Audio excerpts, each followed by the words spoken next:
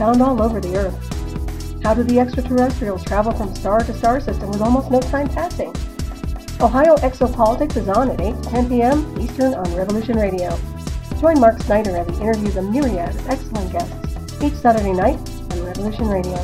And freedomslips.com.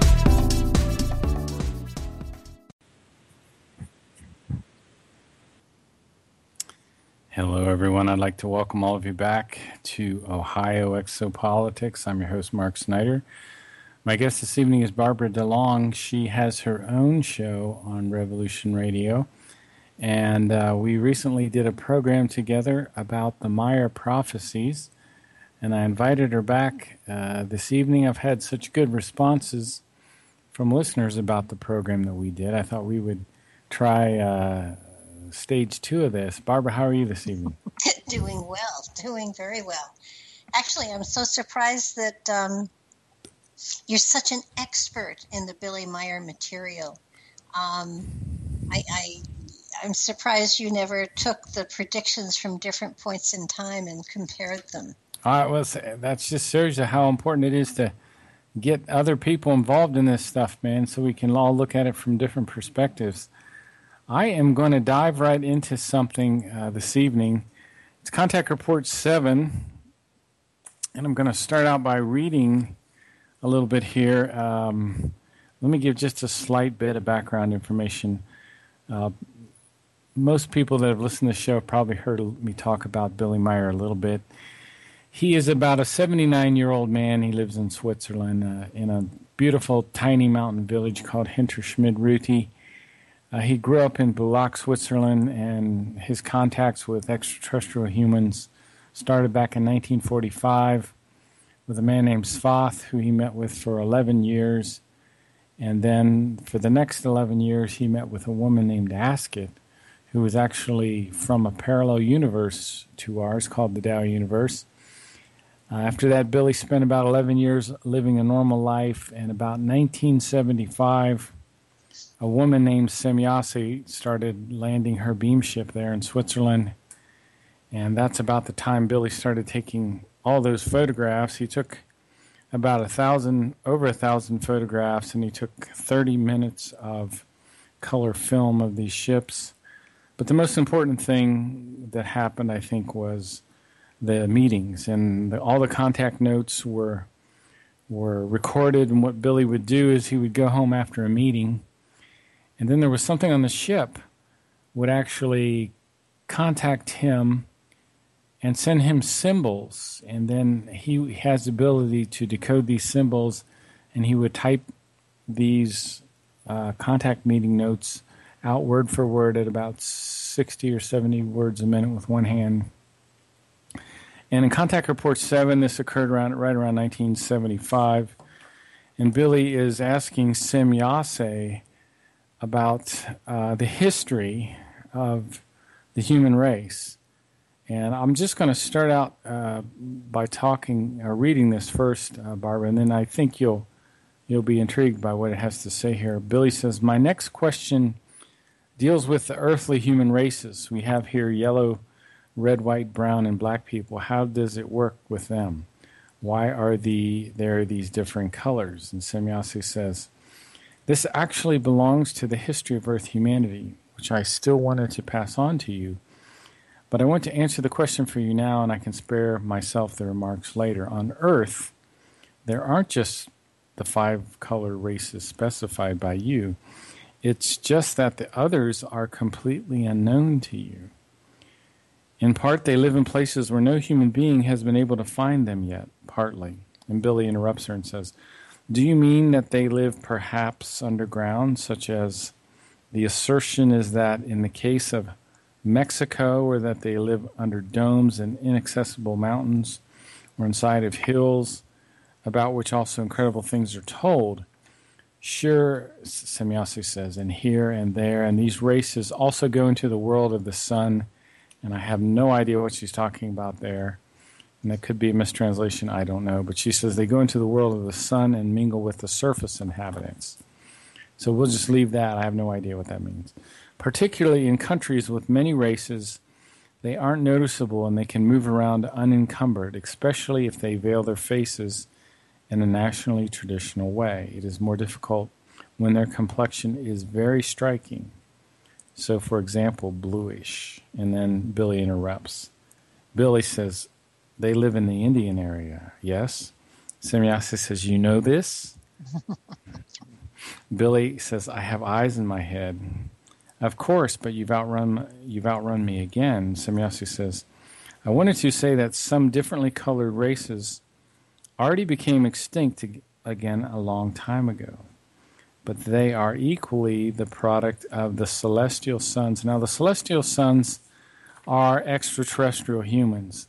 And the Maya information says that during the time of Atlantis and Lemuria, about 133,000 years ago, we had a whole migration of people from nearby star systems that built the cities of Atlantis and Lemuria, and we'll talk a little bit about that tonight.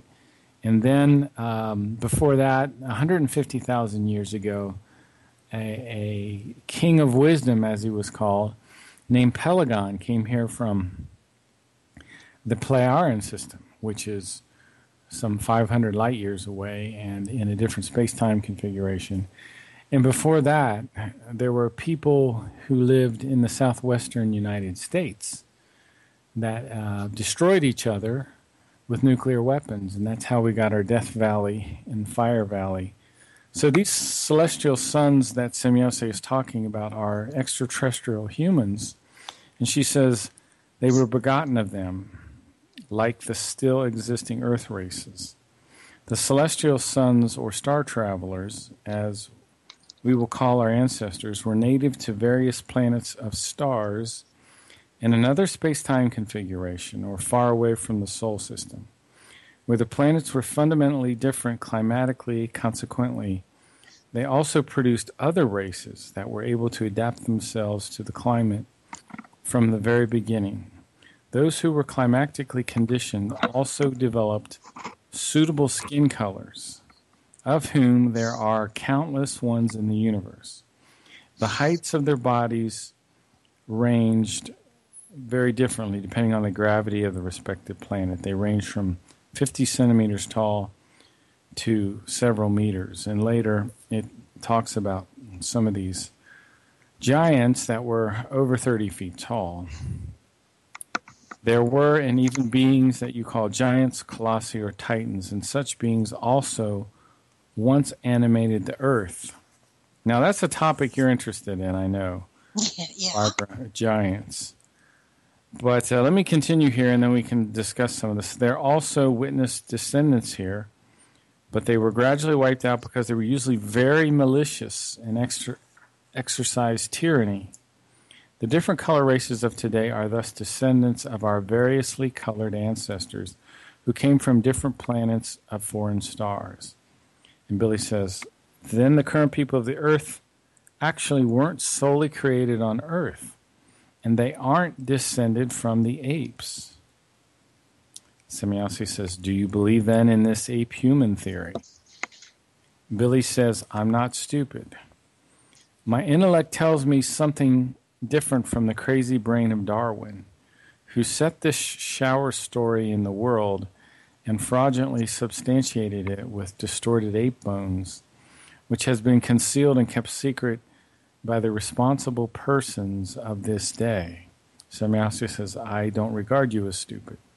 But he says, I didn't mean that in such a way. It's just a figure of speech. To explain the way I feel, Semjase says, oh, I see. Well, you're right with your view that the people of the earth are not descendants of the apes. They were partially begotten by our ancestors, who also mixed themselves with earth beings who simply were called Evas at the time, a designation that means, and then Billy interrupts, the bearer or the one who bears. Semjase says, surely, but once again you beat me to it. How did you know that? Billy said, I've also have my head for thinking and for combing. But on the other hand, I also know the Talmud of Emmanuel, somewhat more than just which still exists in the German language. And before we start talking about the Talmud of Emmanuel, I thought I would just shut up for a minute and give Barbara a chance to say something. Well, it's I find it fascinating, especially in looking at the time frame. Now, this was done in the 80s, right? 80-something? The meetings with Semjase started about 75, and they went up into the early 80s, yeah. Okay. I find it totally fascinating to read into all of these because they predate the release of information. And when you read through them, real fast, you go, of course, and then you have to go back and you have to say to yourself, well, when was this material scientifically proven?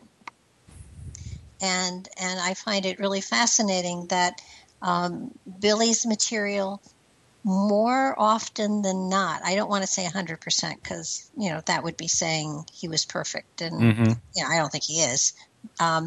But because and the material about the Colossus is there are some of the fables go, and especially the Bible goes that, the giants did mate with the earth women and that their children, not the giants, but the fallen ones or the extraterrestrials or, whatever you want to call them, something out of our indigenous people mated with the beautiful women of earth, and their siblings were giants. And part of one of the stories goes that they became avaricious, and they ate their parents out of house and home, and then they ate everything they could eat in the countryside, and then they turned into cannibals. And if you go into some of the Native American fables of giants, some of the fables talk about how they would eat human flesh, that they were cannibalistic. And then, of course, you have the flip side, that there were others that integrated themselves into the tribes and became part of the tribe too. But his material, there always seems to be something that you can almost relate back biblically, and then you can relate stuff back to the myths that are around us constantly, and you start to see that his material really does fill in some of the pieces of the puzzle that are missing as far as our historical understanding of our species and even the culture of North America. So I find that his prophecies and his predictions to be very enlightening, because he always has been ahead of his time. And this is a simple man. This is a man that did not have a great deal of traditional education. He ran away from he stopped going to school because they asked him to. And then he ran away from home and he joined the Foreign Legion. And then when he got out of the Foreign Legion, he lost his arm in a bus accident, and then he married a woman. And he had been told he would lose his arm. And, he had been, I think in a lot of ways, a lot of the material he got when he was younger, he sort of discarded and he didn't pay attention to. And I'm finding that in especially, I'm mostly interested in the predictions and the prophecies. They seem to repeat themselves. There are certain things that repeat themselves over and over and over again.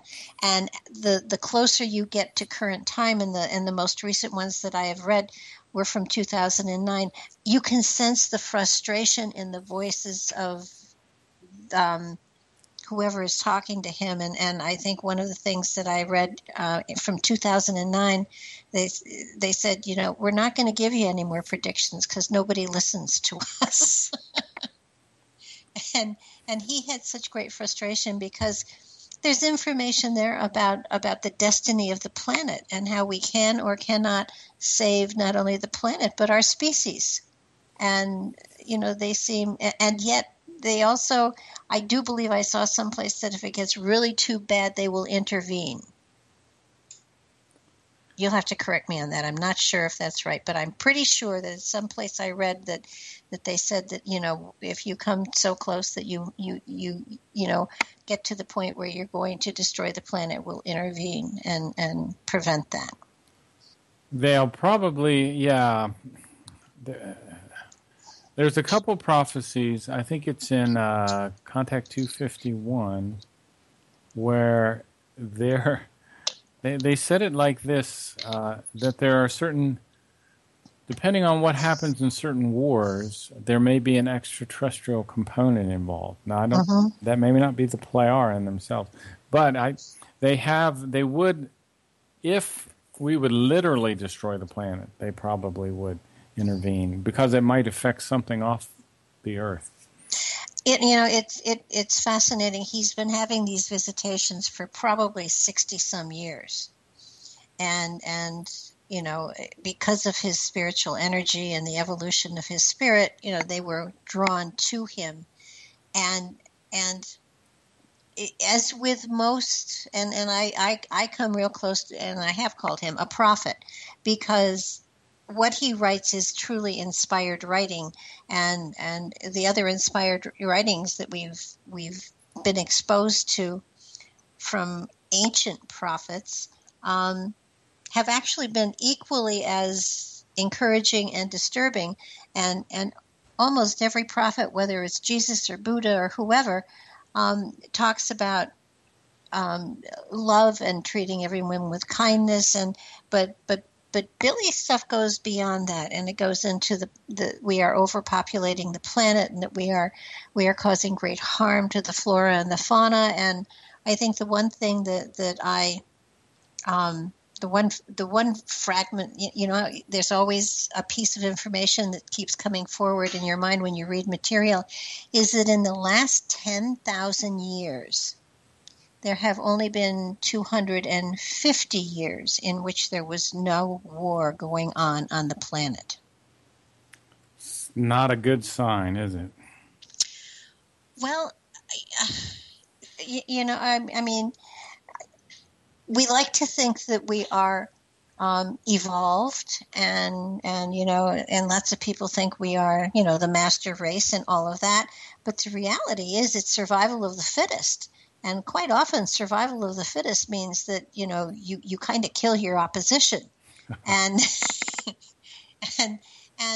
so I don't know, in almost every culture, those that are surviving, those that are the ones that are going ahead, are the ones that have had the power to defend themselves and to do that through war, not through negotiation. And if you look at the planet at this point in time, there are constant wars going on, and we are able to negotiate, we are able to talk, we are able to make peace contracts, and yet we make them and break them as though they were nothing. Look what we did to the Indians. I mean, we had our treaties with the Indians, and we proceeded to just try to wipe them out fast as we could. Right. And it does make you kind of wonder that we have nations whose borders are being shrunk and expanded today, and it would be so simple to sit down and talk it all out. Well, that brings me back to Billy's first contact was when he was back in 1945. He was about 5 years old. And he would get these telepathic messages to go out into the forest. And then one day, out of the sky came a silvery pear-shaped craft, which landed nearby, and Svath stepped out of the ship and brought Billy over and took Billy up, some 70,000 feet in space, actually, probably 70,000 meters, actually. And young Billy got to look down at the beautiful blue Earth. He was a young boy, 5 years old, and he's looking around in the ship, and he can see on all the displays various people that Svath is looking at and watching. And Svath tells Billy about a time that's coming called the third millennium. And it's the time we're in now. And in the third millennium, confusion and maliciousness will spread over the earth. And Barbara was talking about wars, and Svath told Billy that the United States would drop the atomic bombs on Hiroshima and Nagasaki, and that would mark the beginning of what he would call the third millennium. And that's the age we're in now, and that's where all these prophecies are focused on. Now, I have a clip here of Oppenheimer, who quotes one of the Hindu scriptures after the first nuclear explosion. So help me out here, Barbara. It might just take a second or two. I'll play this clip, and you can let me know if I do anything wrong here. 5, 4, 3, 2, 1.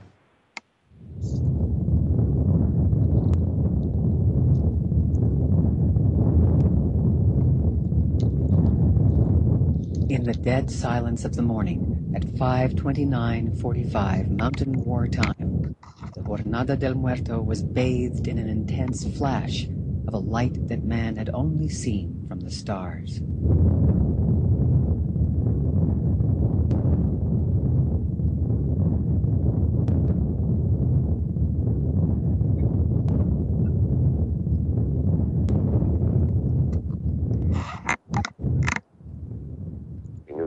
Would not be the same. Few people laughed. Few people cried. Most people were silent. I remembered the line from the Hindu scripture, the Bhagavad Gita. Vishnu is trying to persuade the prince that he should do his duty. And to impress him, takes on his multi-armed form and says, "Now I am become death, the destroyer of worlds." I suppose we all thought that one way or another. Very sobering words. Yeah, and I personally know a man who was in the Army at the time who was in one of the trenches that were dug. Wow. And he spoke of how when the flash went off, he looked at his hand and he could see through his flesh. He could see his bone structure. So he got some x-rays, didn't he? Oh, my goodness. He was the assistant principal at a school I taught at. Yeah. And every 6 months, they continued to test him. Really? Yeah. And I'm sure they've continued if he's still with us today. Yeah, and Einstein was horrified at the power of the bomb and urged the government not to drop it. So it was definitely you kind of wonder where did that technology come from? Because that was in what year was that when we the first? We probably developed it in 43 or 44 and tested it near the end of 45, and then dropped it on Japan twice. Yeah. In 45. Because you got to think I personally believe that we have had crafts that we have reverse engineered stuff from since before 47 and that particular crash. And I really think that in many ways, I'm not so sure if it's, Billy's Star People, but I do believe that we have gained power that we should not have had. Yeah. Because we don't have the capacity to utilize it wisely. Look at what they do. Every time there's an invention of some sort, they try to develop a weapon out of it instead of how can we help humanity. Right. I mean, and I just don't think we should have. I think we were given a toy that we just didn't know how to play with or utilize. Exactly. And that's why I do believe that ships, have gone over, especially nuclear launch sites and things like that, and just turned them off. Just, there have been a number of circumstances where UFOs have been hovering over launch sites and have just absolutely cut all the power, and kind of like trying to tell us, no, this is not something you use. There has to be a better way.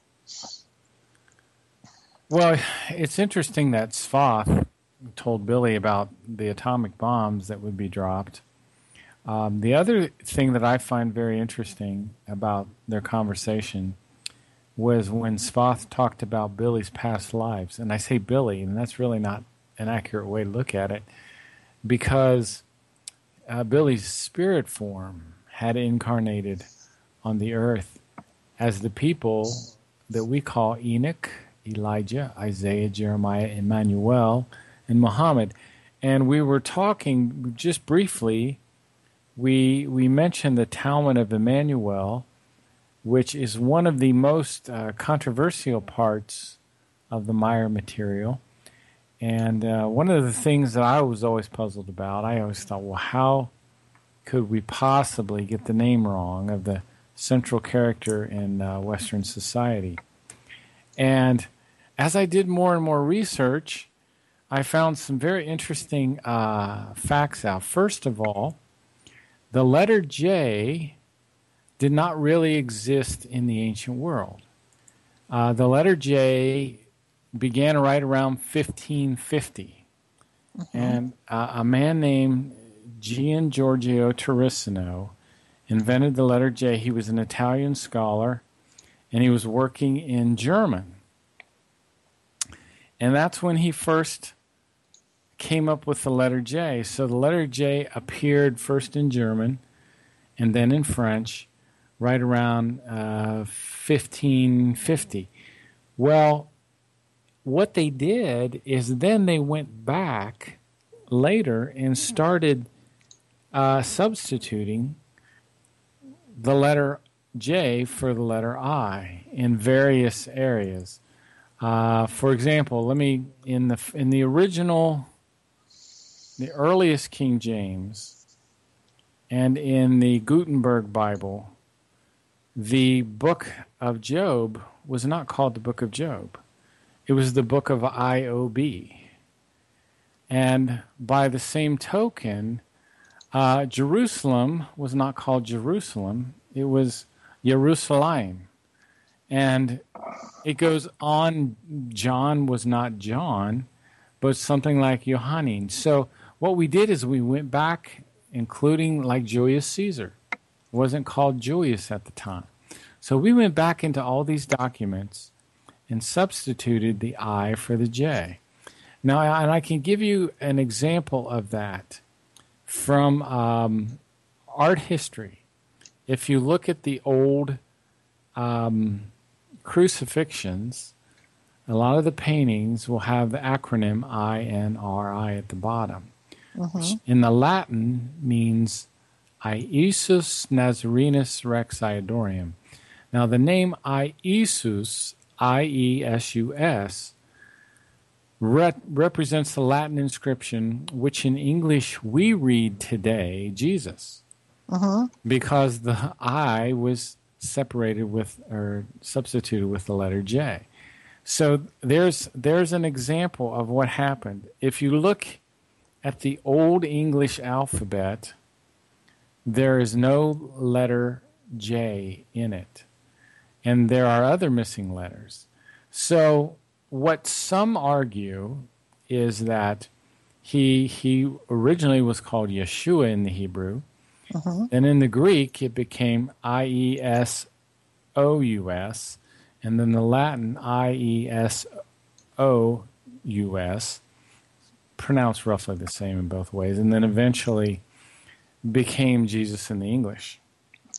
While you're on the different spellings and everything, I wanted to ask you, I don't know if it was in Contact 215 or if it was in the other link you gave me, but Billy kept bugging his contact for prophecies of it It started with an H, and it almost looked like Enoch with an H in front of it. Henoch. Yes. Henoch. Yes, that's another example of how we changed the names of these people in the past.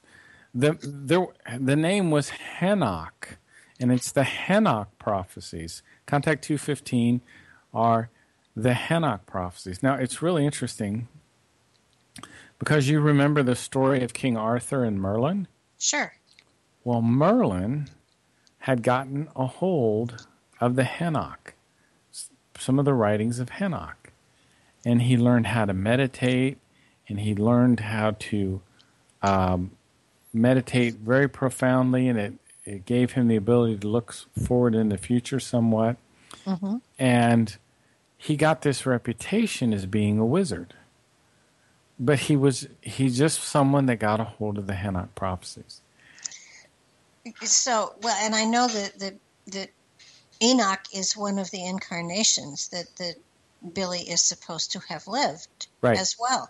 Yes. So I've noticed in a lot of I'm finding myself reading more and more and more of his material. It feels to me as though every now and then I see a name that I recognize that they're utilizing, very much like the Eve and the Adam names come through. The contact people, star people, are using names that we here on the Earth plane have used in our histories and our mysteries and stuff like that, and especially with the blue people, of course, the Indian Vedas and everything. I mean, they were all blue, and it's not that they didn't have pink paint. It's that the people were blue, and therefore they were painted blue.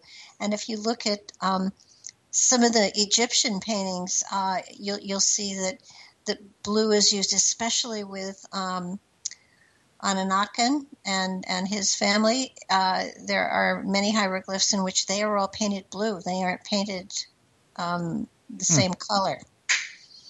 So that's very interesting. You kind of think, why are they painting it this color? Because it's the wrong color. And I do believe that they were very accurately depicting what they were seeing or experiencing. Well, I kind of went off on that tangent for the Talmud of Emmanuel, and let me continue on that thread just for a second. The Talmud of Emmanuel it was a scroll. It was discovered by Billy and a Greek Orthodox priest by the name of Isa Rashid, roughly in the early 60s, I believe. Isa Rashid translated part of it.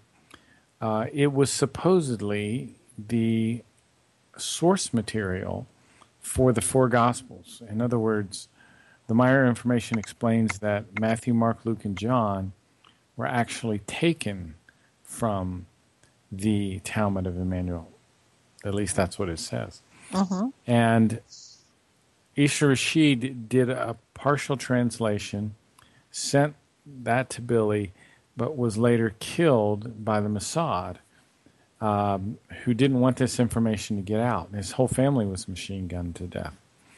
So the first version of the Talmud came out, and then Billy explained that because of Isa Rashid's religious background, he kind of did not do the best translation in many ways. So they kind of have a new version that's about ready to come out. And I'm interested to hear that. Well, wasn't the material totally destroyed, whatever Isa Rashid still had? As far as the original, yes, I think it was. So what remains is his first translation. Is what we have, yeah. And now Billy, how he does all that he does, don't ask me. I don't. Some of it he can pull down from what are called the storage banks. Supposedly there are storage banks in the universe and in the planet. We have planetary storage banks. And it's a very interesting notion because I often talk about one of his writings, how it all began, where Billy crawled out a lower window in his bedroom, and when he was about 4 years old, sat down on a bench and looked up at a beautiful starry sky. And they heard his own voice say, "Since ancient times I lived among the stars. And my life exists because of the love of creation." And he also said, the infinite love of creation connects all life, because in all life, that love lies hidden. And there is a very interesting writing, one of Billy's newer writings. It says, "The source of the oneness of the universe" is the title of this. And I'll read just a little bit of it. It says, "The whole universe is a oneness which flows through all things, all existence and all life. In this oneness, the human being who has distinct needs is also integrated, whereupon the universal oneness also responds when she brings his or her words to expression. It responds to the positive thoughts and feelings and to the positive word pronounced, and indeed in an equally directed wise. Consequently, a positive reaction takes place." So, the universe that we live in is the intelligence behind it is not God. Okay, the Meyer material does not use the term God. It says there is no heavenly Father.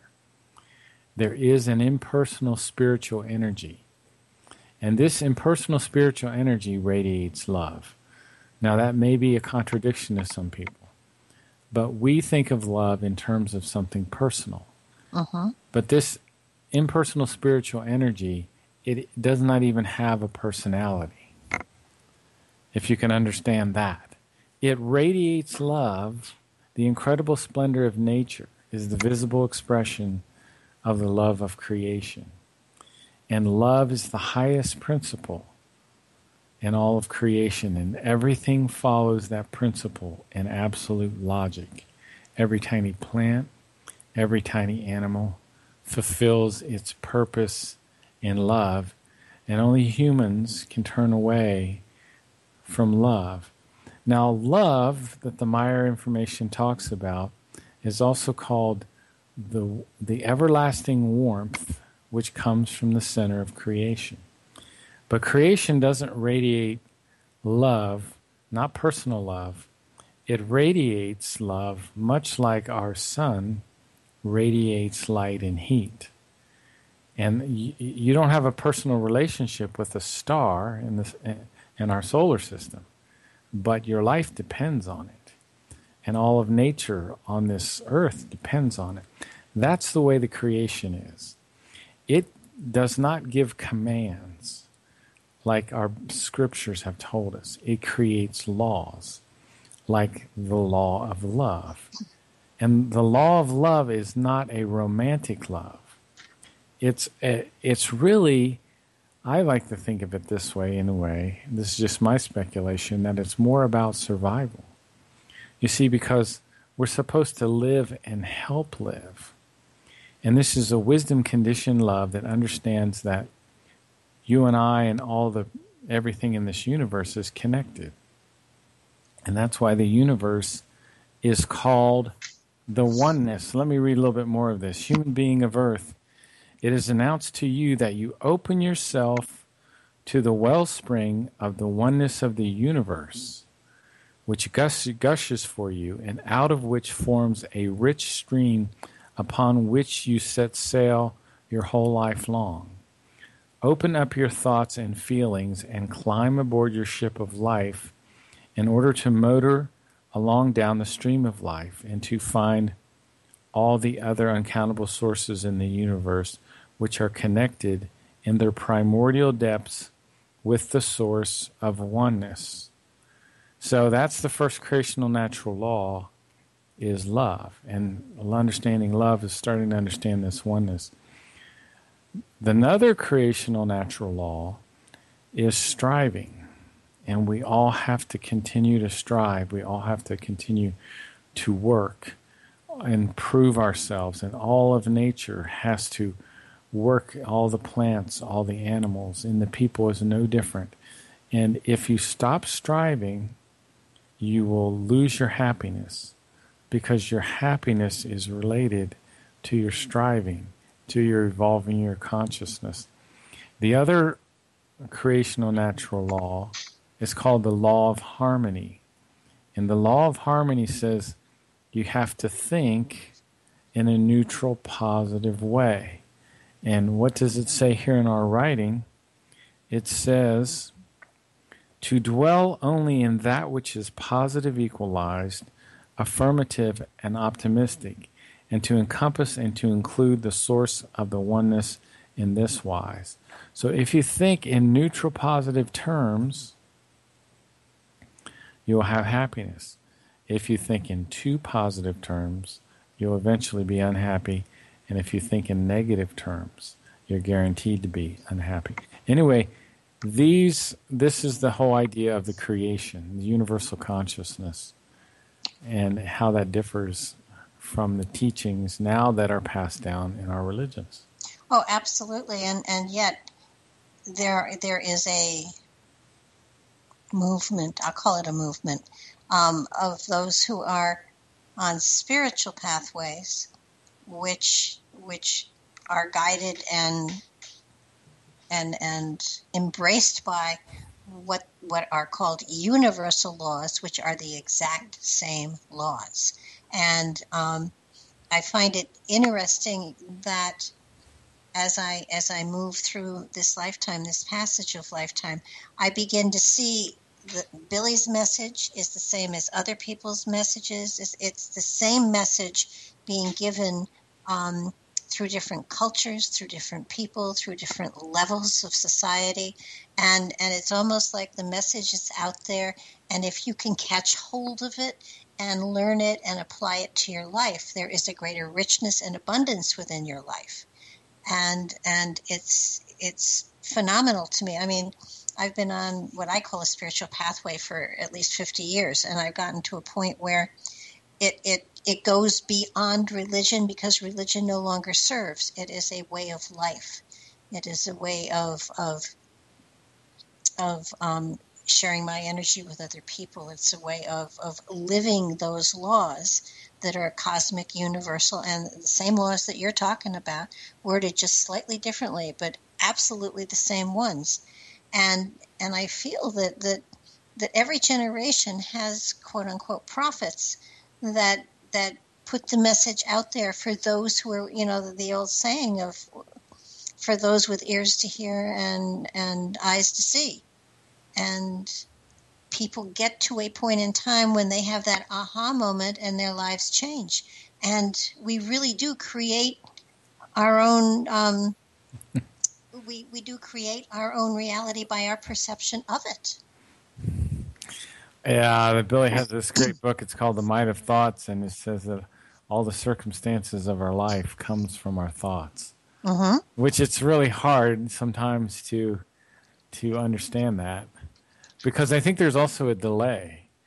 Like sometimes the circumstance of our life come out of thoughts that, maybe we had a year or two ago. Let me give a real rough example.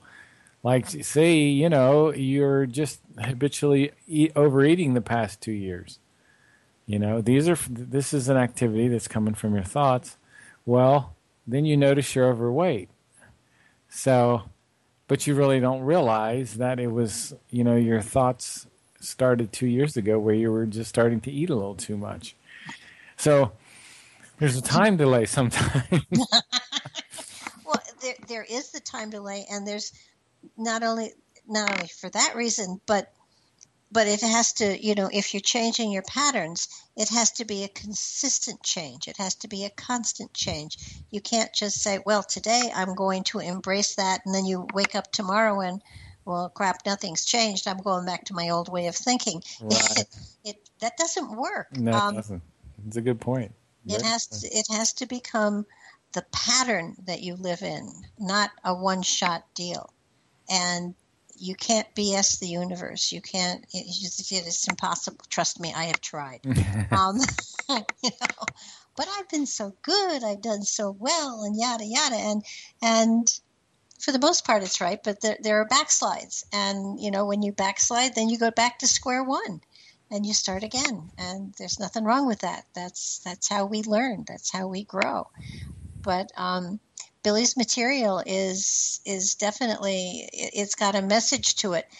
And when you look and you see, the fracking and the deforestation, and we are destroying our planet to a great degree. And there's no way to it would be so good if we could yell stop, but there are corporate entities out there that prevent it. My dad was in the FBI during World War II, and he was in on a demonstration where they filled a car's tank with water and dropped a little white pill in, and the car ran on whatever the pill was.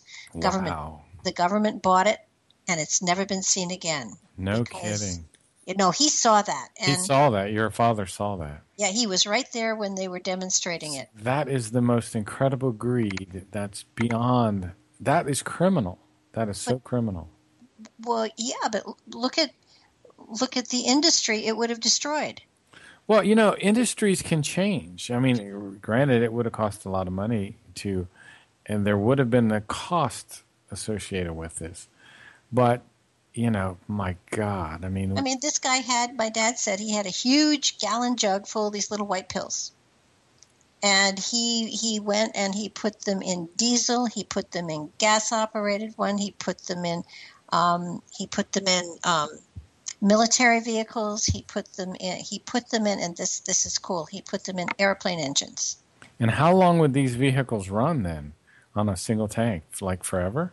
No, it ran on, however long the water lasted, because the water became the fuel.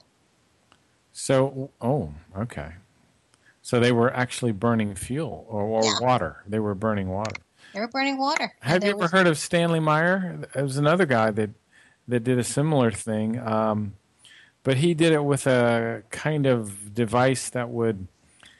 I think it was called electrolysis or something along those lines, where they would separate the hydrogen out of the water, and then they could burn the hydrogen. The H2O, they would separate the H out.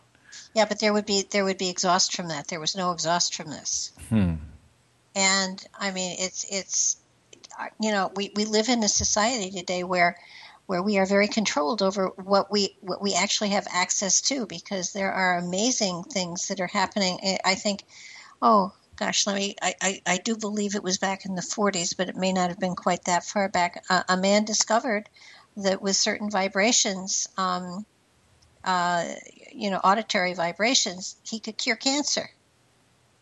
And he did. I've also heard that I think it's vitamin B17, which is the same thing as Laetrile. Mm-hmm. Well, in a lot of cases, 80 to 90% of the time, will cure cancer as well if it's caught soon enough. Well, yes, and that's why, it's, what is it, Cesiac-T? Yeah, Essiac-T.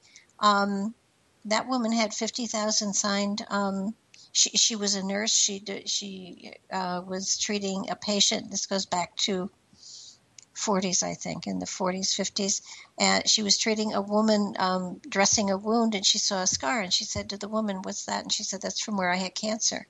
And she said, "But there's no cancer there." And the woman said, "No, she got medicine, and it's an Indian recipe."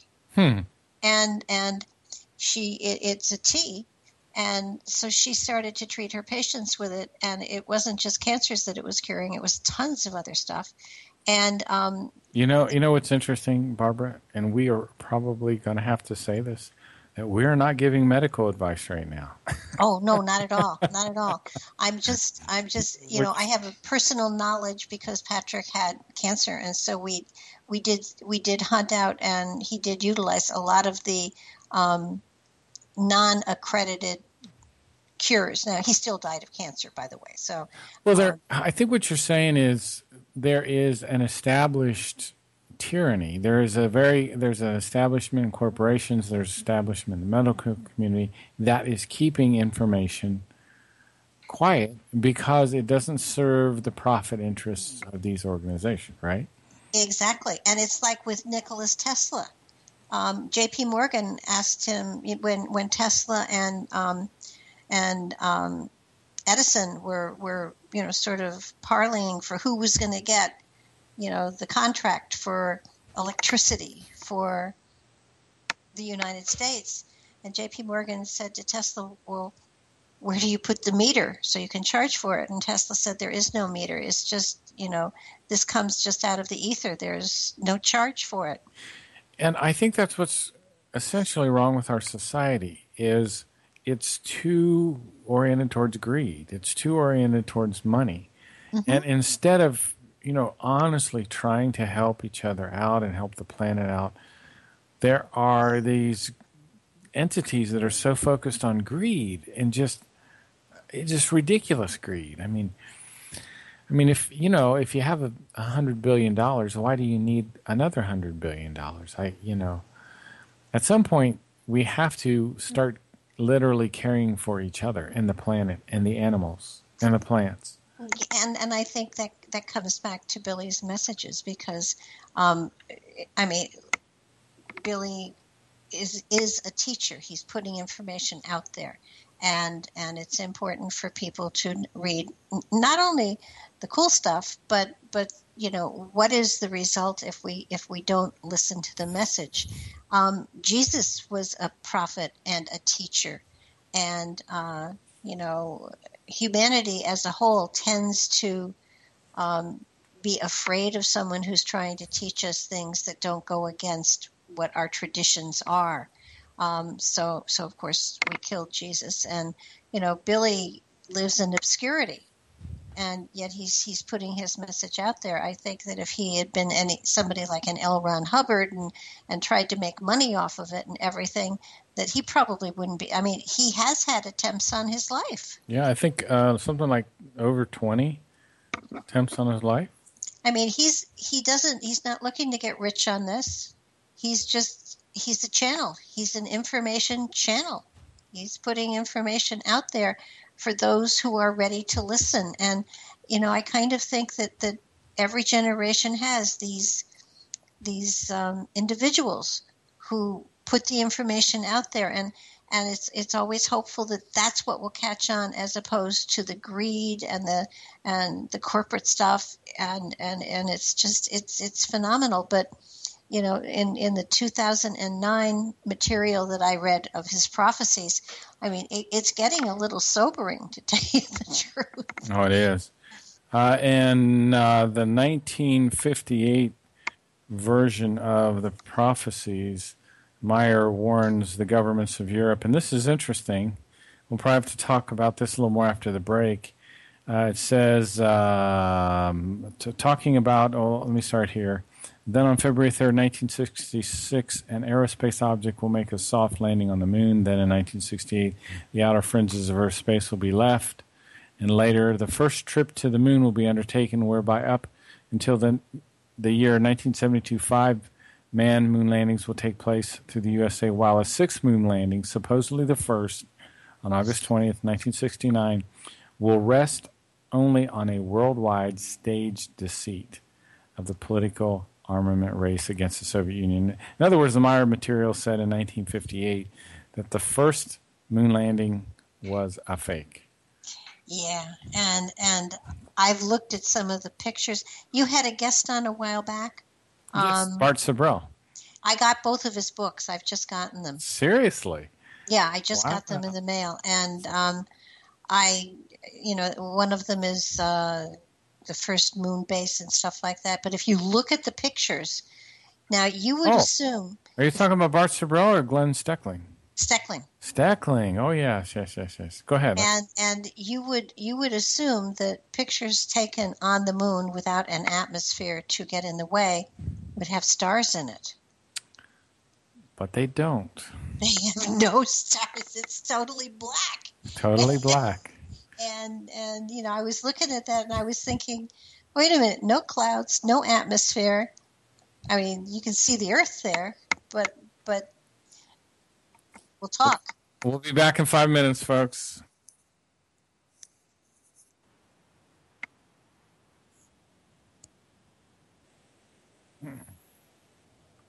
Hello, everyone. I'd like to welcome all of you back to the second hour of Ohio Exopolitics. I'm your host, Mark Snyder. My guest is Barbara DeLong. We're talking about the Meyer material, but let me remind everyone that we are listener-supported radio. Please make a donation to help keep us on the air. I'd like to read something here from the 1958 Prophecies by Edward Albert Meyer. The time has just begun when the human conquers the depths of the oceans and slowly the power of the sun in order to win diverse energies from them. And the human is on the path in the next decades up to the new millennium to unlocking the secret of life as that will unravel the gene. Likewise, in the 80s of the 20th century, it will happen that the human can be bred through artificial fertilization. Well, already at the turn of the third millennium, humans and animals will be able to be cloned out of single cells without any act of procreation. That was back in 1958, Barbara. Pretty amazing, wasn't it? Yeah, and when I read that, I thought, well, that's happened. And then I started to, when I started to read all of this, I thought, Mark hasn't kind of covered how the accuracy of what Billy says really has evolved into reality. And that's when I said to you, hey, let's compare. Well, I think that's a good thing because it brings a lot of credibility to the material, and I think it stimulates people's independent thinking. And they say, they kind of have the, oh, wow moment, which I have about every sentence I read and the stuff. And anyway, let me continue here. The end of the second millennium will, on one hand, be marked by very rapidly established computer. On the other hand, a rebellion and a great war, which will be called the First Gulf War, and the Second Gulf War will follow. Now, that was in 1958. That's pretty incredible, don't you think? Oh, yeah, and further on, it talks about the president who starts, it doesn't name the Bushes, but they're there. Mm-hmm.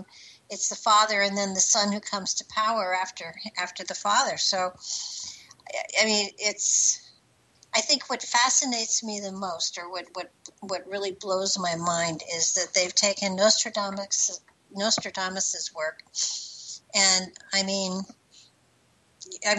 there are such there are shows about them, and Billy Meyer stuff is even more accurate than Nostradamus. Oh yeah, of course, but this is a part of this whole establishment that needs to go away. We have an establishment in the corporate world, in the medical world, in the world of history, but even in the alternative community, there's kind of an establishment, and a lot needs to change. A whole lot needs to change. Well, what is so mind-boggling is the prophecies throughout time have all been saying the same thing, that humanity's on a course of self-destruction, but it can be changed. And Nostradamus says it, Billy Meyer stuff says it, and nobody's paying attention to it. Well, no, some people are.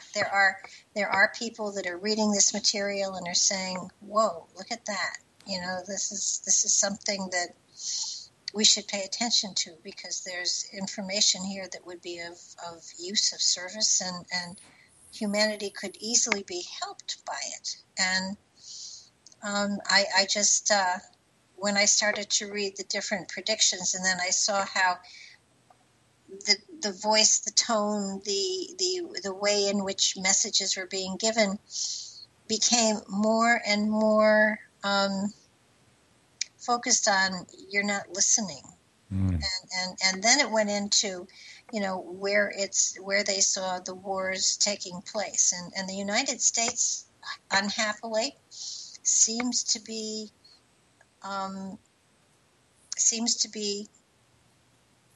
responsible for a lot of the desolation that happens because of aggression. Very true. And they also, in the 1958 prophecies, talked about credit cards.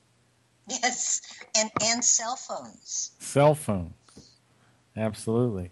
He had cell phones pegged too, which I thought was just phenomenal. I sat back there and I said, "Holy mackerel!" Because I remember, I'm older than you, so I remember the first cell phone where you had to lug around this huge battery and this very clumsy receiver, and you were lucky if you got a signal. Compared to what we have now, it was it's phenomenal. But don't you think the technology that we have, or what they've made, public is only like little trinkets. In other words, we haven't had anything that would upset the apple cart. You know what I'm saying? Because like you were saying, the true technology breakthroughs have been suppressed.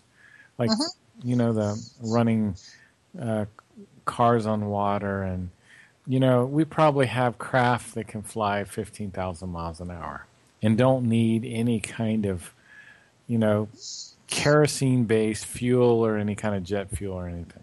Well, let's go back to the Meyer material, because according to the Meyer material, there is a celestial fleet out there just about that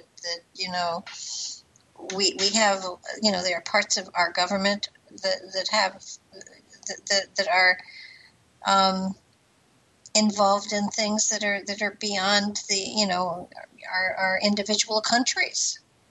So there is a part of us that is trying to look out for our future. Yeah, it's a strange world we live in, and one of the big things that, at least it has appealed to me, at least it's opened my eyes, it seems to resonate. One of the things that Billy says is that the truth comes from your innermost self, your innermost contemplation, and your innermost thoughts. And one of the things that I think has really helped me is starting to understand the real slant on our history. Mm-hmm. Because if we really understood our history, most of our wrong thinking would just go away. Well, I totally agree with you, but our real history has also been shrouded in mystery. Oh, of course. Of course. So, I mean, if you just even look at the things that the government holds back from us, and if you want to go beyond the government holding back, then you have your other groups, your 1% of the 1%, and you have, the Bohemian group, and you have all of those elite family bloodlines that are fighting to have control, and the planet does become a power struggle, and then a power keg. We have inventions that haven't been released to help humanity. We have development of technology that goes way beyond. I mean, they actually have those chips that are talked about that they have implanted in some of the military people. Oh, yeah. So, all of the things that and my philosophy has always been that science fiction is always a way of getting the public ready for what the reality is going to be in another 20 years. And if you look at Star Trek, at the doors that open and shut when they walked, towards them, we have that today in the malls. When you look at the tricorders, those were the flip phones of 20 years ago. Those are cell phones, right? Yeah. Look at the tricorders. Look at our cell phones today. Yeah. I mean, my cell phone, I have an app that I can detect studs in walls. Oh, really? Yeah, there's a stud finder app. So, we have at our hands technology that is phenomenal. Now, not everybody uses it appropriately. People walking around texting each other constantly is not exactly the way the technology should be used. But but Well, we that- have access to it. Well, that's what I kind of wanted to say is, and I don't have it in front of me. I've got all kinds of notes out here, but I think it's Contact 543 that talks about the danger of our electronic media. Hmm. And it literally destroys our brain. It destroys our cognition. So I tell people, try not to read anything online. Print the material out because it really, our electronic media, and try not to use your cell phone so much. I mean, and don't watch too much TV. It literally destroys our brain. It destroys the way our brains work entirely. So, Well, as a retired school teacher, I'm horrified at what is happening in our school systems today because our kids aren't being taught to think. wow. And when you stop and think about what's the purpose of school, what's the purpose of education, it's not to cram dead knowledge into them. It's to teach them how to think, to reason, to be able to solve problems. And our children aren't being taught that. Yes, that's very true. That's very, very true. And the Meyer material speaks of all of that. and I keep going back to the Meyer material because, I mean, and I strongly urge people to take a look at this stuff. And the website, what is the... Well, the one I take people to is The Future of Mankind. Yeah. That's a very good site. That has the contact notes up there, and and then after you've read most all those, then you can probably start to order a few books. And I've always taken the easy way out so far and ordered from Michael Horn, but you can also order from the FIGU, FIGU, the Free Community of Interest, that kind of helps Billy organize his materials and do his translations and all that stuff. And you know what I'd like to do, Barbara? I'd like to get us back a little bit and talk about Billy's second contact. Ask, have you read anything yet about his contacts with Asket? I think the most that I've read are with Simyasi, but probably not as much as you, for sure. I like to talk about the meetings with Asket because it opens up a whole different line of thought. When Svath, after about 11 years, Svath told Billy that he was about to die and that he would get a new teacher. And this teacher would be a woman from the Tao universe. The Tao universe is a parallel universe to ours. 46 trillion years ago, not only was our universe created, but this Tao universe. And people, Asket's people are called the Timmers. And they are also descended from the Lyrians. And they moved in, they developed a technology to span this universal barrier and to go into this parallel universe where they live now. Well, around 1956, Asket sent a robotic craft to Switzerland to pick Billy up, and he went up on top of this designated hill, and this robotic craft landed, and he felt literally pulled into the ship. And when he sat down there, he realized there was no one else in the ship, and as soon as he sat down, the ship sped away. And the next thing it did, it became invisible. And he couldn't see the ship, and he couldn't see his own hands in front of his face. And the ship flew at a high rate of speed all the way from Switzerland to the country called Jordan, where it landed. Billy stepped out, and he could see the red rocks and the heat. And shortly thereafter, out of the sky came this craft that looked first like a falling star, and it got larger and larger and larger, and eventually it was a 300-meter disc, and it landed, and out stepped Asket. And she took Billy back into her ship, and then they took her ship to somewhere near the Great Pyramid. And they both got out of the ship, and she put a device on Billy's belt that made him invisible. And she had a similar device on her belt. And they traveled together walking. Billy played a few little tricks on some local women there. But eventually they went through this passageway in the Great Pyramid.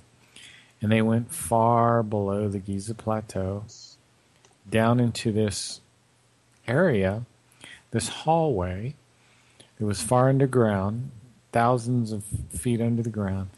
And they went into the headquarters of what is called the Befath, or the Giza Intelligences. And you got to realize at this point they're completely invisible. And Billy sees a very ancient spacecraft down there. Somehow they've gotten it underground. There are guards all around, and he sees religious artifacts. And he sees on the ground a cross, and he sees a crown of thorns, and he sees what look like blood-encrusted nails. And he's very troubled by all this. He doesn't know quite what to make of it. So Asket and him leave, and they take that long trek back up to the surface. And she starts to tell Billy about this splinter group of the Plejaren that she calls the Giza Intelligences. And she tells Billy that they've been on the Earth since the time of the fall of Atlantis and Lemuria. And what they've done is they've used religion to try to control the people of the Earth. And they actually worked... Is that you? No. That's not you? No. Is it you? No. You hear the beeping? Yeah, I heard the beeping. That wasn't me. I think we've got a third listener on. I swear we do. I've been hearing weird noises all night. Okie doke. That wasn't you. No. The beeping wasn't you. Trust me, I don't beep. That's so bizarre.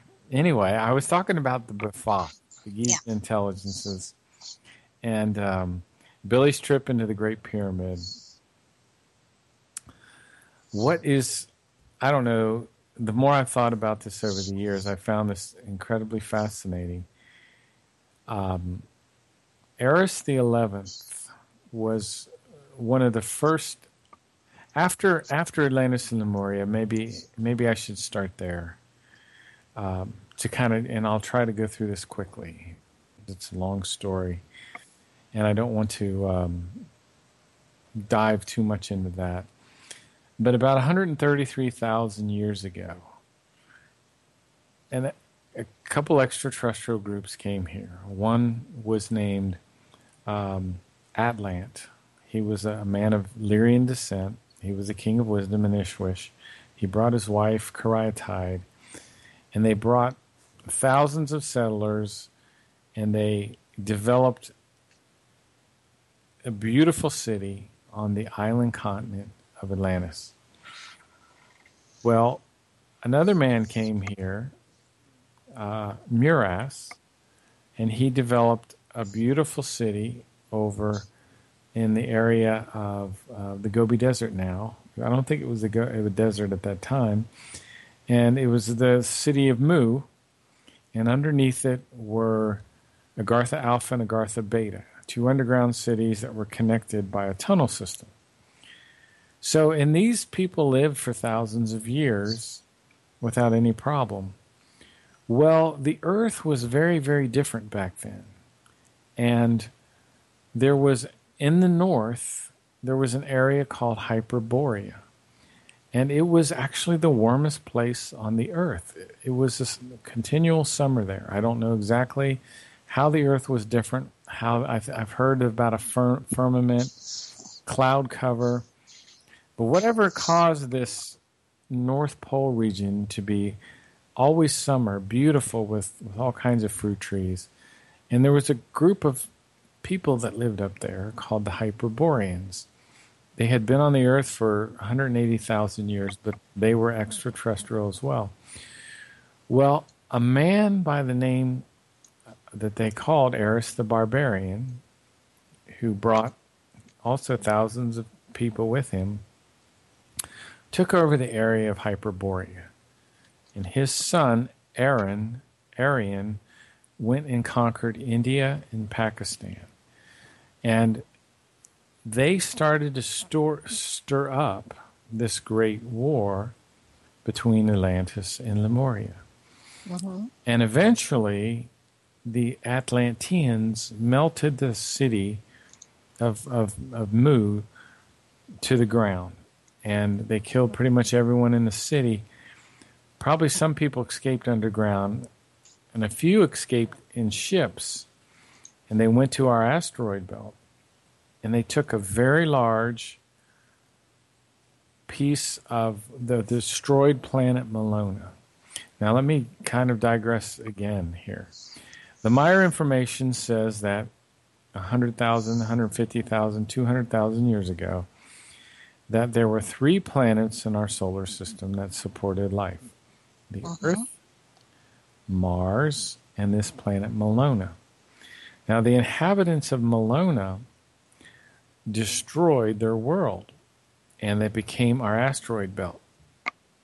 When that world was destroyed, it threw Mars out of its orbit, and Mars kind of eventually died a slow death. Some of the people that were on Mars came to the Earth. But anyway, these Lemurians got a large fragment of this destroyed planet Malona, and they attached 2 devices onto it that were used to power it and move it towards the Earth. And they steered it like a great missile at Atlantis. And the Atlanteans were in their capital. They were celebrating. They had a dome shaped that kind of looked like a spacecraft. And they looked up and they could see this fireball coming towards them. And they could hear this horrible howling sound as this great missile got closer and closer. Well, it exploded about 113, 120 kilometers above the Earth. And all of these pieces rained down, these fireballs rained down on various parts of the Earth. And the 2 biggest parts of this asteroid crashed into the Atlantic Ocean and eventually went all the way to the bottom and hit the floor of the Atlantic Ocean, broke it open, and upsurged magma from deeper within the Earth. Well, when that magma hit the cold Atlantic Ocean, it caused almost like a geyser, an explosion that occurred, and this wall of water went up for miles. And eventually, it spread out and created this gigantic tidal wave, which wiped out Atlantis. And the impact of this missile, this gigantic asteroid, shifted the Earth on its axis a great deal, because originally Florida was up where the North Pole was. Mm-hmm. And it shifted Florida all the way down to where it is now. And this occurred 11,500 years ago. Well, shortly, maybe 1,000 years after that, it took about 1,000 years or so for the Earth to kind of recover from this destruction, a couple thousand probably. And people started to come back from, again, these people from Beta Centauri. The first guy was Eris the 11th. And Eris the 11th was the beginning of this whole lineage of these Giza intelligences. And they ruled, and it was pretty much centered in Egypt. And it was Eris the 11th, and then I think a man named Jehovan. And then Jehovan had a son, Jehav, and this is over centuries. Usually the son would kill the father, and then Jehav was a ruler for several centuries. They were a brutal bunch. I have a question here. Sure. Where was the wife? The wife was Boris? When you were giving the names, I suddenly flashed on the aurora borealis? No, I don't get it. I'm sorry, I'm not. Okay, somebody's wife was. You were giving me the names of the kings and the wife and things like that. Oh, way back. And oh, are you talking Atlantis and Lemuria time? Yeah. Karaya, her name is spelled Karytida, I think. Okay, there was somebody who sounded like Boris. I don't remember that. Yeah.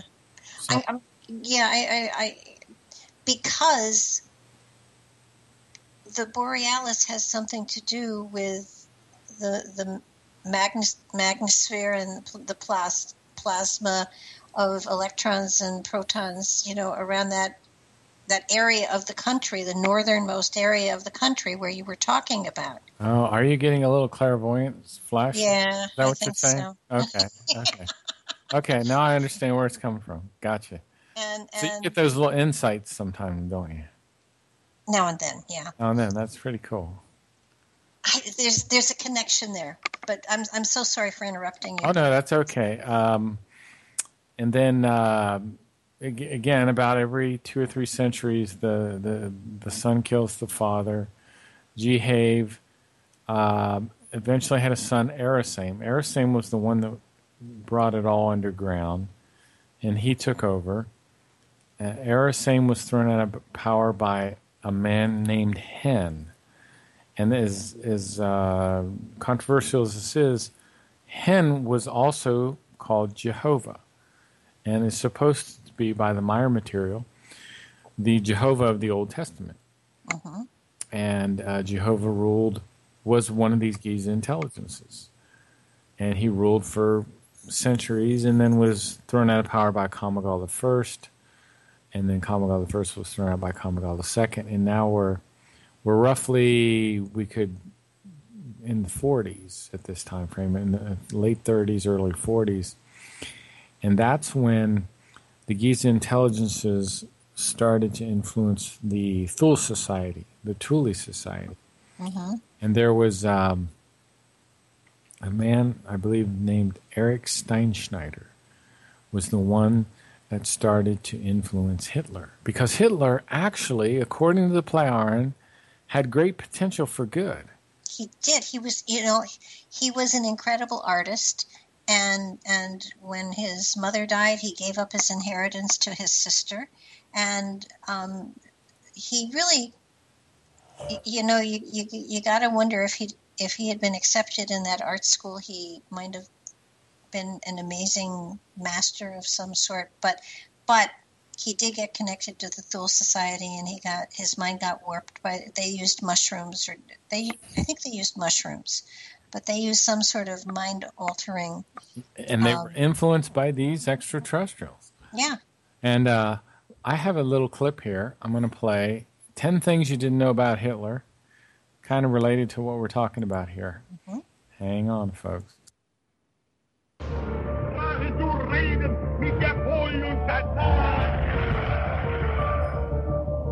Number 1. Hitler was nominated for the Nobel Peace Prize in 1939.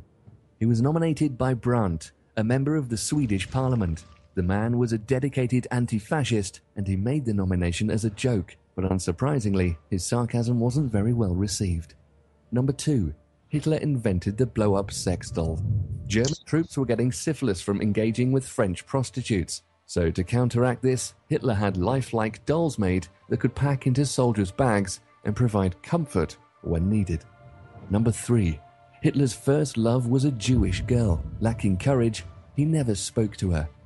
He was only 16 at the time, and he wrote a number of love poems about her. Some sources claim he even contemplated suicide, as an escape from the suffering unrequited love caused him. Number 4. Hitler led the first public anti-smoking campaign in modern history. The Nazi anti-tobacco campaign banned smoking in public transport vehicles and raised the tobacco tax. They also promoted health education and organized lectures for soldiers. Number 5. Hitler was a vegetarian and created laws against animal cruelty. He passed laws which regulated animal slaughter as well as animal transport. Most importantly, he prohibited hunting and limited animal testing. Unfortunately, the animals previously used in medical experiments were replaced by the Jews. Number 6. Hitler was saved from drowning by a priest when he was 4 years old. The priest was around Hitler's age and jumped to the rescue when the ice under Hitler's feet cracked and he sank into the freezing water. Ironically, the hero grew up to regret the incident. Number 7. During the First World War, a British soldier spared the life of a wounded German. That German was Adolf Hitler. The soldier had a clear aim to kill at point blank, but he decided not to shoot. Hitler later found an article about the soldier, recognized him in the picture, and saved the clipping. Number 8. Hitler planned to collect thousands of Jewish artifacts to build a museum of an extinct race after the war. He ordered the collection of 200,000 items, which were photographed and catalogued. The collection was meant to serve as a trophy case. Number 9. Hitler never once visited a single concentration camp. In fact, he was very careful about keeping a safe distance from all the dirty work. He deliberately spoke very vaguely about the subject, and no written order about the killings ever existed. He gave the most sensitive orders exclusively and verbally. Number 10. Hitler only had one testicle. Reportedly, he was injured in battle, with his abdomen and groin suffering most of the damage. As a result, he lost one of his testicles. The war doctor supports this claim, although no conclusive evidence was ever made public. Very strange and interesting information. I knew some of that, but not all of it. You know, one of the biggest revelations for me, and I wish I could figure out some way to kind of get this to come forward on a radio show. There are YouTube videos where you can see the English translation of some of Hitler's speeches, and he seems like a raving lunatic if you just watch him. But if you actually see what he's saying, it's totally different. You'll get a totally different impression. He's very intelligent. He's very logical. I see why people followed him now. Well, he was charismatic. There's no doubt about it. And he did even have he had a teacher to help him with his presentation, and quite often when he was getting up, especially in the beer gardens and things like that, to speak, he would stand there for 5 to 10 minutes and wait for complete silence, and he'd get it. Right. He was amazing, and his artwork is out there, and it's adequate. It's really quite lovely. During a certain point in time in his life, he made money by selling postcards with his artwork on it. And it wasn't until he was made blind by mustard gas during the war, and he spent a great deal of time rehabbing, and then when he finally got back into society, he was so upset with the politics of the time, which were tremendous. I mean, you think ours are crazy. That he did have that kind of charisma that attracted to him fanatics, and they rode on his coattails and they steered him in the wrong direction. Yes, he could have been a force for good in the world. He could have been. He truly could have been. I mean, they joke that the trains ran on time, and they did. And the whole economy of Germany recovered, which is an amazing feat. But I believe strongly that he did lose his mind. Oh yeah. That he was totally corrupted by whether it was the drugs he took or whether it was. I mean, he was not that well. He had. I know he was a vegetarian, but he also had horrible acid reflux, and he had digestive problems that were just out of sight.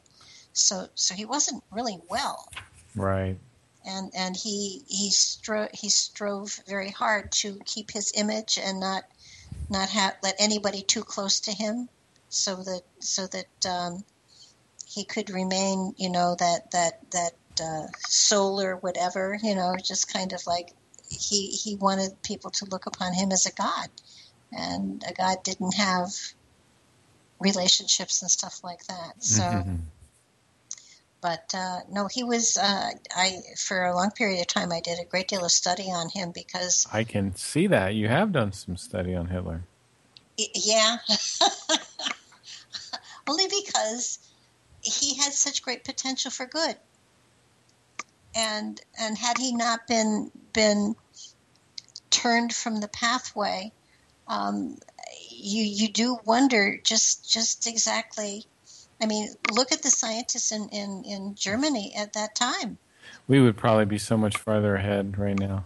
Absolutely, and Werner von Braun admitted that they had help from the Star People. So, there were communication, whether they had downed aircraft or whatever it was. They had jet engines before we did. Oh yes, of course. So and they were on target to. I mean, they had everything they needed to create a bomb, but above and beyond that, they were working on time travel. There are all sorts of hints at that kind of stuff.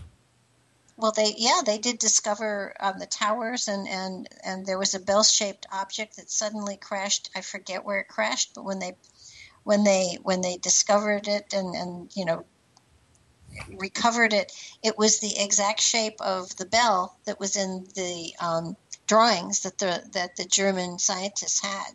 So it was almost like it was sent forward in time instead of backwards in time. I don't know if you've ever... it's Hermann Oberth was the man that I was trying to remember. And I think he was one of the teachers of von Braun who said, and it's right on YouTube, you can look it up yourself, Hermann Oberth, and right there he says, we have been helped by people of other worlds. Mm-hmm. Right there. I mean, there's no dispute. It's black and white. It's a video.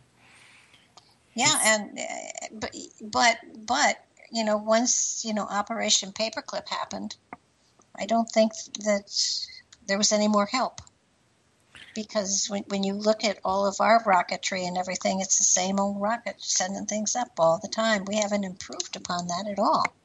Well, that's what I'm saying about our technology. I think it's being kind of we're being pushed in a certain way where there's only certain things that are being released. Mm-hmm. And it's usually the things I don't think that are necessarily all that good for us.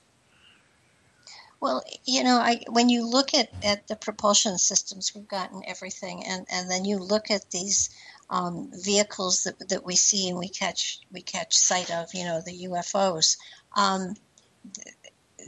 There is no propulsion there. I mean, even the Vimanas were working on magnetic energy. Mm-hmm. Mm-hmm. And that goes back thousands and thousands of years. So why we're still exploding stuff and shooting ourselves into space? It's so basic and fundamental. We're never going anywhere with those ships, much as we would like to. Right. And yet we haven't gone into the matter antimatter stuff. We haven't gone into the magnetic propulsion. We haven't gone, and yet there are some vehicles that have played with it. We have test vehicles that operate without anything other than the etheric energy. And go back to Nikola Tesla. He was pulling the energy out of the air. It would seem to me that a propulsion system could be developed that would be able to utilize that energy. If it could be used for electricity, it could be used for propulsion. And it would help nature so much if we could get rid of the gasoline engines and all the things that are destroying the natural world. Absolutely. And it says, like right here, and this is the 1958 prophecy, it says, already, this is number 109, already for a long time the way of nature is lost for the human. And that will even continue to happen very much more as human believes in his high-mindedness that he is the ruler over life and death. And this may sound a little strange to people, but I just am still appalled the way we can just go in and just clear cut a beautiful, wooded area and not realize that we've done something wrong. to cut down trees that are 50 and 70 years old and just destroy them. It's just astonishing to me. Oh, it is amazing. And I don't see how they justify it. I truly don't. Because, just looking at this country alone, there are plenty of open spaces already, because we've already cut everything down to go at, especially I think what horrifies me are the rainforests of South America. Oh, yeah. I mean, the people there, the animals there, the cultures there, the antiquity there that hasn't been found yet is mind-boggling, and there's no need for it. There's absolutely no need for it at all. And there, I don't know. I think they're actually planting crops of some sort, but I don't know what kind. Right. But here's another one here. 117 from 1958 prophecies. The hate in humans will create a secret order of destruction that rages darkly in people and engenders an evil poison that is aligned such that the authorities are to be fought against, and at the same time to achieve money and wealth for oneself and control over the earth. Yet in the end, the weak will listen to the rules of the powerful, whereby, however, it will be that the laws will be passed in the dark, whereby the poison of hate is aligned against the religions and the sects, and the thorn of hate spreads against them in order to clear appropriate space. They talks about in the Goblet of Truth the secret dark order that we call the New World Order today. But well, I forget if it was the 58 or the 2009, but in his prophecies, he absolutely, basically, I think it was the 2009. Because he was saying that religions will fall to the wayside. That if you send out prayers, there's no one listening. That you're in control of your own reality, and there's nobody who's going to come to rescue you. You need to rescue yourself. That religion is just another tool that was created to dissuade you from the absolute focus of truth itself. And this is number 123, but still the human will be obstinate and not listen to the words, advice, and warnings of the prophets and the wise. Yet that will be avenged as violent fires destroy great forests, villages, and towns. Have you been watching the wildfires? Oh, yeah. Up in Canada? Yeah. Canada recently, but we've had all kinds of them too. Mm-hmm. Incredible wildfires. Well, and, the other part is Mount St. Helens is rumbling again. Oh, is it? Yeah, they've had a lot of mini rumbles there, and they're pretty sure that it's waking up to erupt once more. And my own pet project of I talk about it so much, I'm going to be right someday. But the New Madrid fault line has also been rumbling, so that in the last time that went off in 1812, 1813, it was a magnitude 8 or 9. Here's another one that is a little shocking to me. It says, but the angst of humans will, however, be too late, because too much will already be destroyed and annihilated by the turn of the millennium, resulting in ever more deserts overtaking the earth. Now, I don't know if you realize how much desert is expanding over the earth. The desertification of the earth is a huge problem now people are not aware of. And this is in 1958 he's talking about this. Well, yeah, well, look at Egypt, look at the Gobi Desert. That was once, fertile land. And we are destroying the balance of nature, absolutely. And it also says here, the crushing deluge-like water becoming ever more violent and deeper, ripping everything with it, flooding and destroying. We've had all kinds of floods. Yeah. It's like a normal way of life. And this is what you were talking about earlier. Through the clear felling of the rainforest, the oxygen level in the air will already be in the third millennium until far along into it sink unnoticeably, which will have effects on the health of humans and animals. while at the same time the pollution of the environment and the pollution of the air will take on such forms that people will be made sick from it, and the weak among them will perish. And we see people in China with the masks on all the time now. Well, yeah. Well, look at is it L.A. or is it San Francisco? They have a horrible smog problem there. Yeah. Well, I'm so glad I don't live in L.A., yeah. Yeah. But it is happening, and you get to the place where we have so upset the balance. I mean, I'm a gardener. I have huge gardens here, and the bees aren't here as much as once they were. Mm-hmm. And people don't realize that we need them to cross-pollinate the plants. And if the bees aren't there, then we're gonna lose the plants. And there is no balance of nature anymore. 133 says, and since time immemorial, the earth human still will not know for a long time into the third millennium why he lives and dies, what death means and reincarnation and birth, because since time immemorial, he will wave his arms senselessly, futilely seeking the truth of creation and its laws and directives, because since earliest time he hangs onto religions and sects that bring him to whimpering like small children. Yeah. That is sobering, isn't it?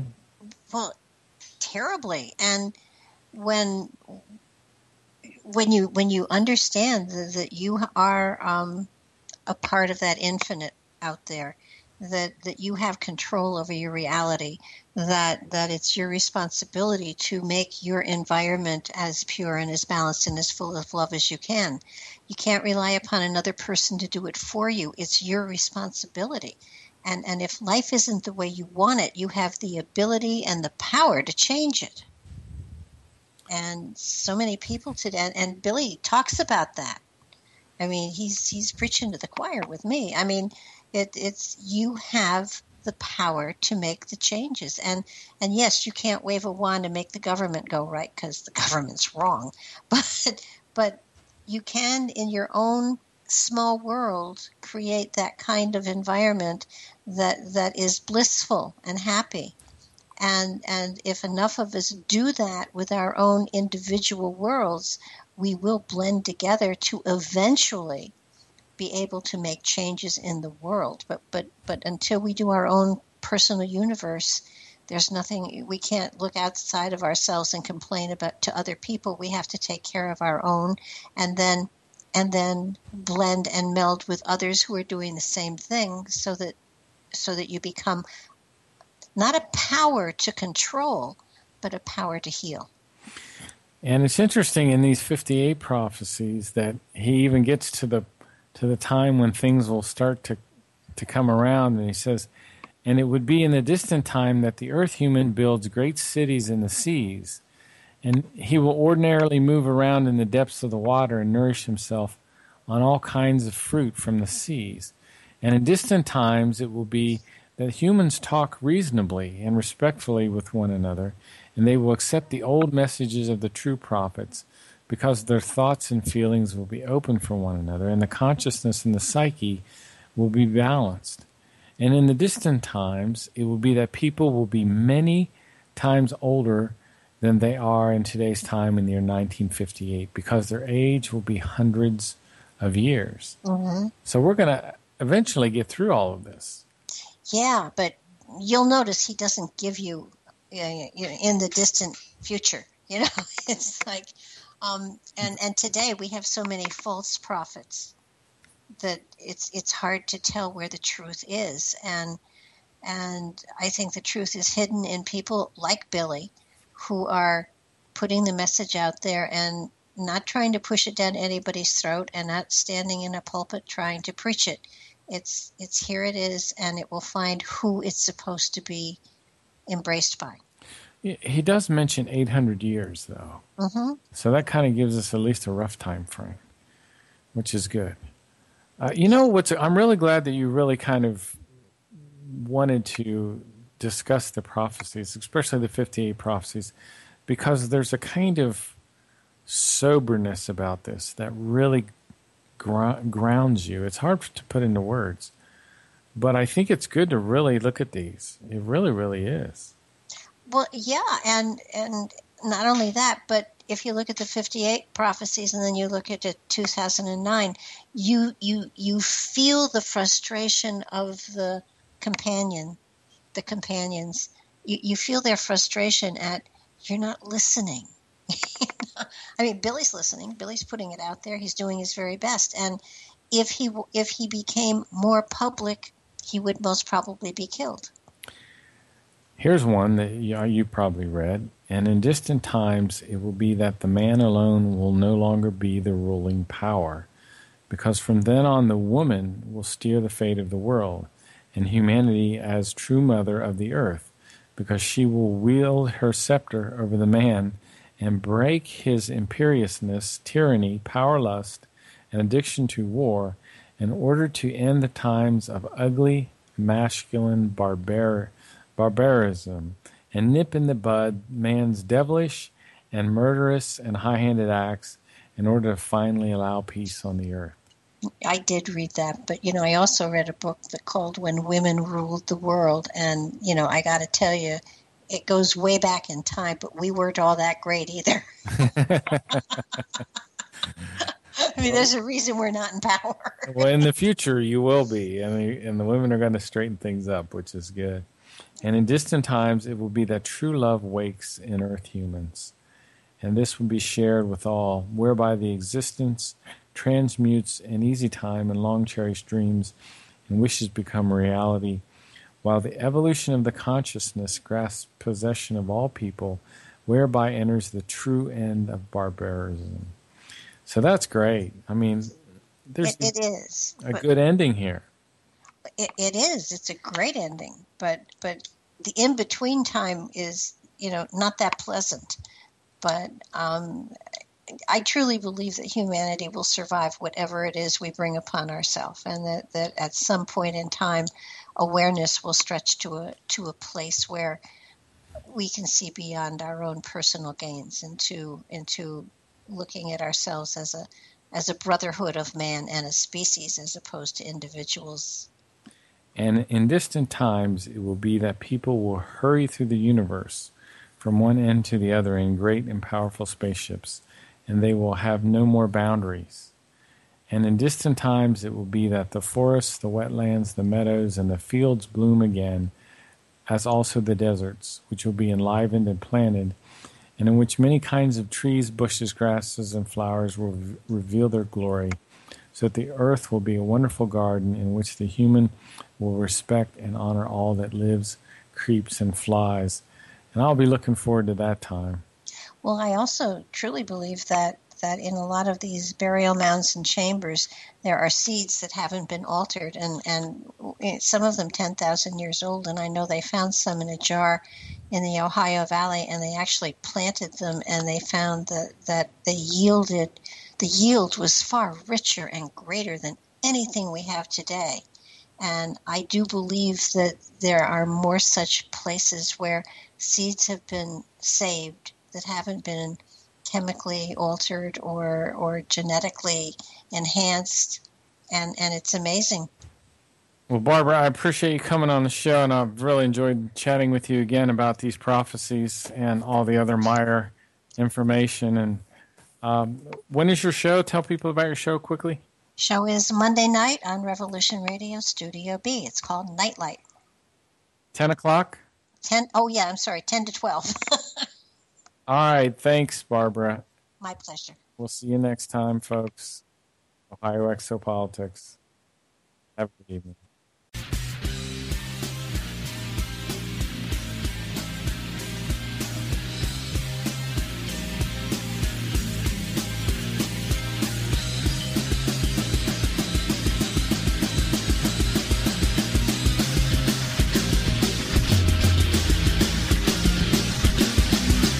Thank you for listening to Revolution Radio.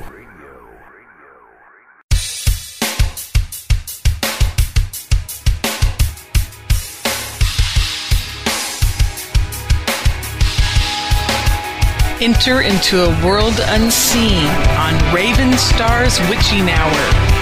You will encounter eclectic topics from the realm of spirit brought into our matrix of truth. With your host, the Solaris Blue Raven. Solaris will bring you an array of unique guests covering topics from ghostly spirits to amazing anomalies, covert technology, UFOs, and shadowy global events. And that's right here at Revolution Radio, freedomslips.com, Saturdays, midnight till 2 a.m. Eastern Time. Revolution Radio, where information never sleeps. Let the magic rise.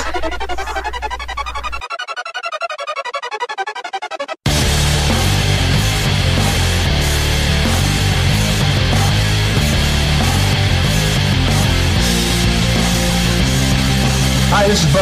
And this is Rocco. And the Bo and Rocco Show is here to offer insight into legal and lawful remedies. Our goal is to remain free and help others remain free in an ever-increasing police-like state. With the help of our guests, we try to answer questions such as what went wrong and what can we do about it. So tune into Revolution Radio at www.freedomslips.com Wednesday nights, 10 to 12 p.m. Eastern Standard Time to listen to the Bo and Rocco Show. You don't need to expect us. We're already here. Revolution Radio. Every Tuesday evening on Revolution Radio at freedomslips.com, we present our goddess spiritual warrior, Kathy Bilski. I command. I call to the architect of the universe's divine creators and ask for permission to quantum leave the world in all life forms on all planets.